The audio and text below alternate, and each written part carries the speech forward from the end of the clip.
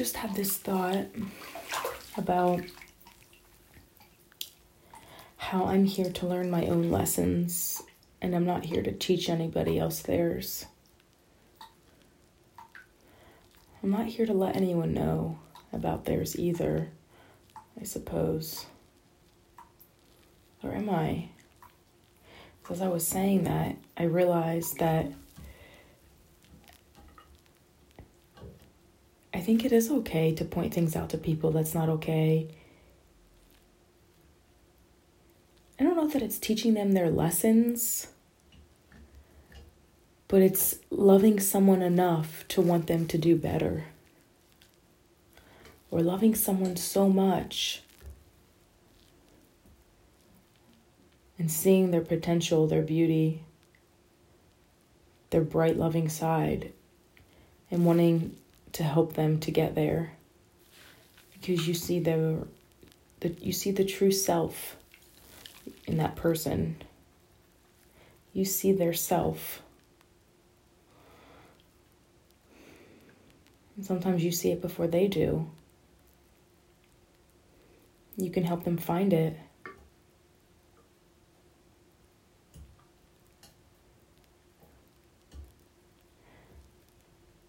Maybe we're here to find ourself and help other people find their selves, their selves.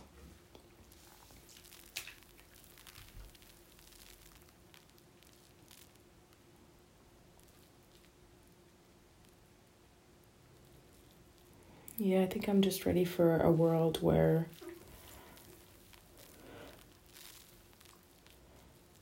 we are all openly accepted for however we want to live, whoever we want to be,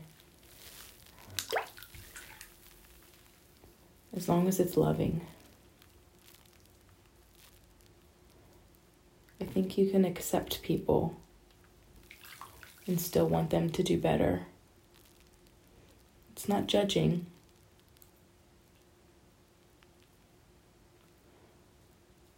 It's being optimistic and hoping for a better person.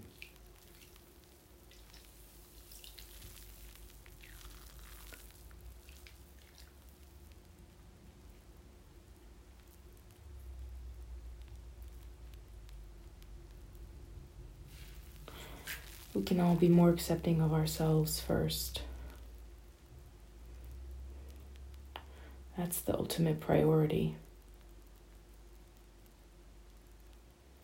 Accepting all of our dark and light, light and dark, all our corners and crevices, accepting them, because acceptance is love. But then, wanting to clean out the corners and the crevices and dust it off and show a more polished, shiny version of ourselves. But accepting ourselves first for all of our flaws, all of our mistakes, air quote. Are they mistakes or are they life lessons? If we have something in us to make a so-called mistake, then that thing is part of our path. It's part of the work we need to do on ourselves. So accept that we are who we are and notice everything. And really hold on to the positive. Now that we're in the new year, I've started to think about how I want my year to look, want my life to look. No, I mean, I've been thinking about how I want my life to look. But I think I'm doing better so far this year at really trying to live that person, to be a calm person, a loving person, non-reactive, but calmly responsive.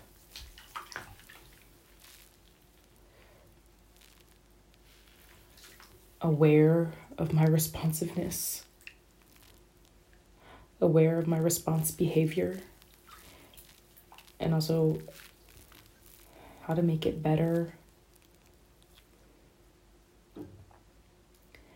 So specifically, one of the things I have been doing is the moment I start going down the rabbit hole of feeling shame or guilt, I start noticing it a lot quicker, for one.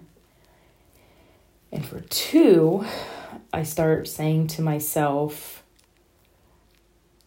you did a really good job. For example, in this, I can think of a specific example that happened in the last week. And it was a conversation with my mother, and I haven't really been talking to her a whole lot lately, but I called her because they were broke down, and I wanted to see if she was all right, or if at first I was like, are you broke down, or are you just sitting there? But I was pretty sure they were broke down, but I didn't want to assume, so I was just asking, and they were, and she, kind of got upset with me during the conversation because I hadn't been calling her. And when I got off the phone, I kind of was spinning about it a little bit, thinking about the negative parts of the conversation where I felt like, I wasn't a good enough daughter, for example. Maybe that was what the subconscious thing was. Not a good enough daughter, didn't call to check in on my mother, or how dare I not try harder. What all was it? Wow, I think maybe it was just the daughter thing, really. I think that was the main core of my spinning thoughts, because I started to say things to myself like,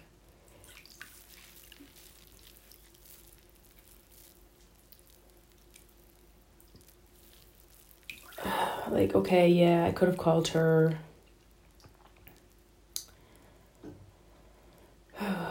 Yeah, I could have done better. Kind of really focusing in on this one area of the conversation, And I think a lot of it wasn't even just thoughts that I was telling myself about that, but it was just kind of like, also thinking like, okay, I need to leave. Why am I here? Why did I move back here? What am I doing? I need to figure out what I'm going to do with this house. I need to leave, kind of just spinning about all that. And then realizing, okay, wait a minute, I like it here. I love this area. It's beautiful. I didn't come back here just for family. I love it here. The beauty, the quietness. And I also just started being my cheerleader. I turned into that gear, and it was amazing. I started saying really nice things and focusing on another area of the conversation where I offered for them to come in my car and I would give them a ride. I offered, and no, the tow truck's coming. I offer, but it might be an hour. Okay, well, do you want me to just come back around? You can sit in my car and stay warm. No, we're all right. Thanks, we're good. We're warm. I went back to that part of the conversation, and I was like, wow, that was really kind of you, Tracy, to offer them a ride and to offer them to sit in your car. You haven't talked to them for a while because of both of you. Not that it's a shameful thing because of both of us. It's just, okay, we choose not to talk right now. That's a mutual thing. I'm not the only one that decided not to call you. You also decided not to call me. That's a mutual decision we both made. The decision to not call someone is a decision. Maybe you're not thinking, I'm not going to call this person, but you chose to go on with your day and not call someone. I did that. You did that. We both did that. Neither one of us heard from each other for weeks. It wasn't just me. And for one, the guilt about you being sick for, a few weeks, it's like, well, your husband could have called me and told me if it was really worrisome, if you were really worried, or he could have just let me know. I live so close to you. I could have ran over. I could have got you soup. Yeah, he could have called, and I'm not blaming anyone for anything. I'm just saying, like, there were other options besides me calling you. Also, you could have called me when you're laying there sick. And it's okay that you didn't. I wasn't upset with you. That was the whole point. I wasn't upset. I was just kind of reflecting back to you what you said to me. Like, you said, well, you could call and check up on your mother. And I said, well, you could call and check up on your daughter. It's like it goes both ways. We could check up on each other. That's love. But we both chose maybe to love ourselves more in the time since we haven't spoken. I know that's what I've been trying to do, recognizing the you in me and having compassion for you for one, and also compassion for myself. And you are a beautiful person, and you've taught me a lot of awesome, positive things. You are such a hard worker.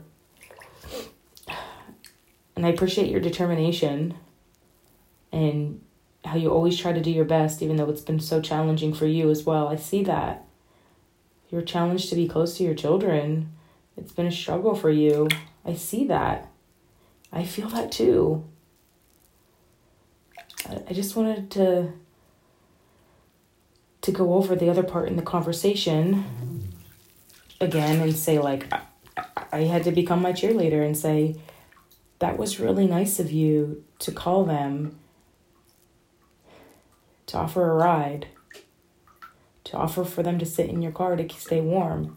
That was really kind of you. That was very generous. That was really sweet of you. I appreciate the offer. That was such a kind gesture.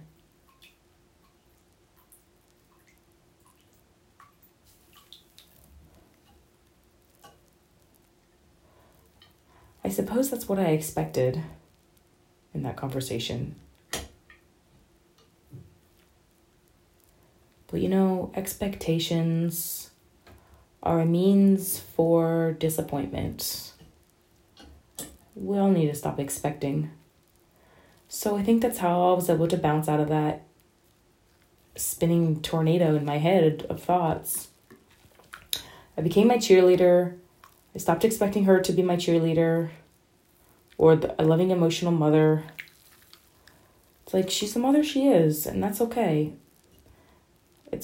I accept her, and I also want her to do better, and maybe I can come up with better ways to talk to her without getting slightly irritated, which I got irritated a little bit on the phone, but I wasn't like irritated as I've been with her in the past for similar conversations. So I'm getting better there, so I'm giving myself a little pat on the back for that one too.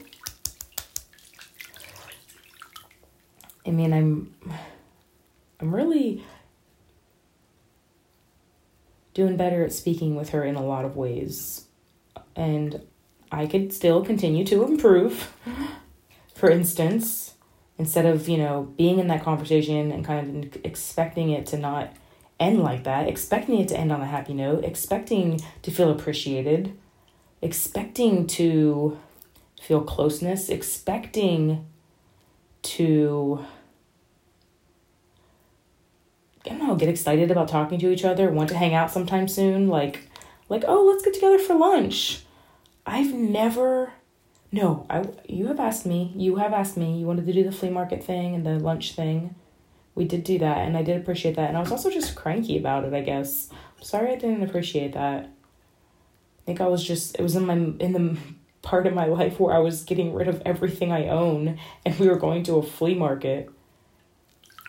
It felt a little bit off base for where I was in my life. And it's like, I appreciated you wanting to hang out with me. I thought that was cool. But also I realized, wow, you don't really know me. Why are you taking me to a flea market?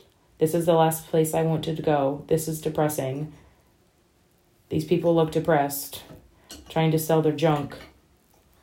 And I know there's treasures in there. And I still do go to like thrift stores and stuff now. I love, love, love, love. I guess that's different than like a flea market where like a person is like standing over their table of junk. Like it's like the most precious thing in the world. It's somewhat overpriced because they don't actually want to get rid of it.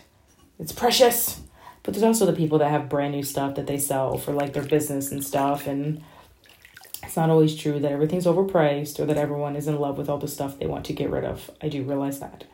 I'm just being, I guess, judgmental right now. I don't know. I was just having a really hard time with it. I was having a hard time with it.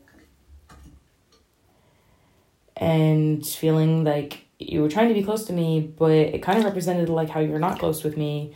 The fact that you brought me to a flea market. So I'm sorry that, I guess that we weren't connected enough that you knew that you would have known that I didn't want to go to a place like that. But you did take me to lunch too, so that was really cool. Thank you for trying. Thank you. I appreciate that. Thank you for trying. And you haven't tried since. And that's the only time I can ever remember you doing that in my life. So I guess I need to let that go. Stop expecting you to ask me to go to lunch. Yeah. Or to do anything motherly, daughterly. Bondi type like.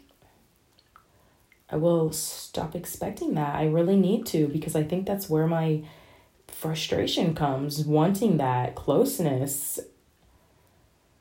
And it's not there at all. And I'm sorry. I'm realizing that is not a healthy thing to do.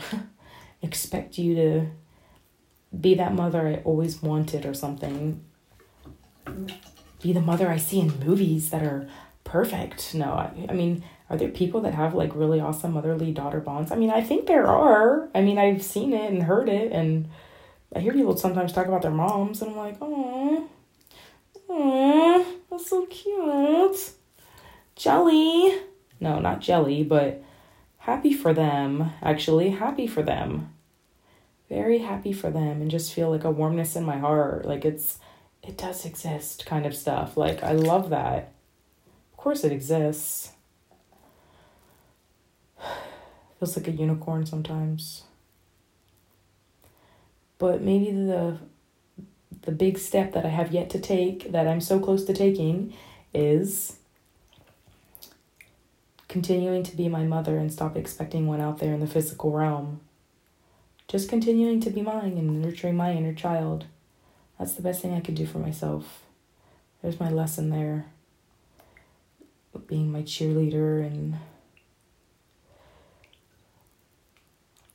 preventing chaos and conversations in the future, or preparing myself for future conversations or future thought arguments that I have in my head.